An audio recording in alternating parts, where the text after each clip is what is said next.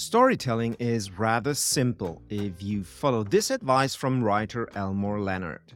He said that a story is real life with the boring parts left out.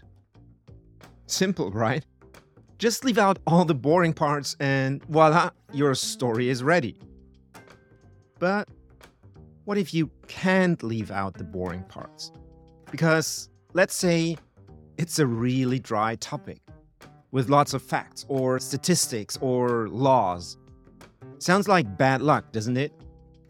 I mean, you can't just leave the facts out when it's about the facts, do you?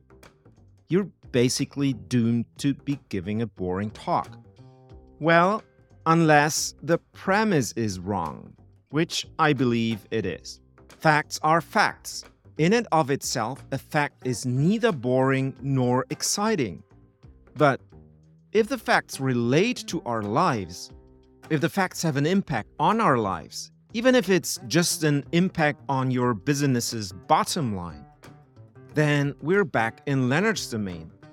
Leave out the boring parts, i.e. those facts that don't relate to the point we're trying to make about our lives. Facts make for a boring story if, and only if, you write real life out of the story. And if you waste your time on the facts without making the connection to real life. Keep lighting the path.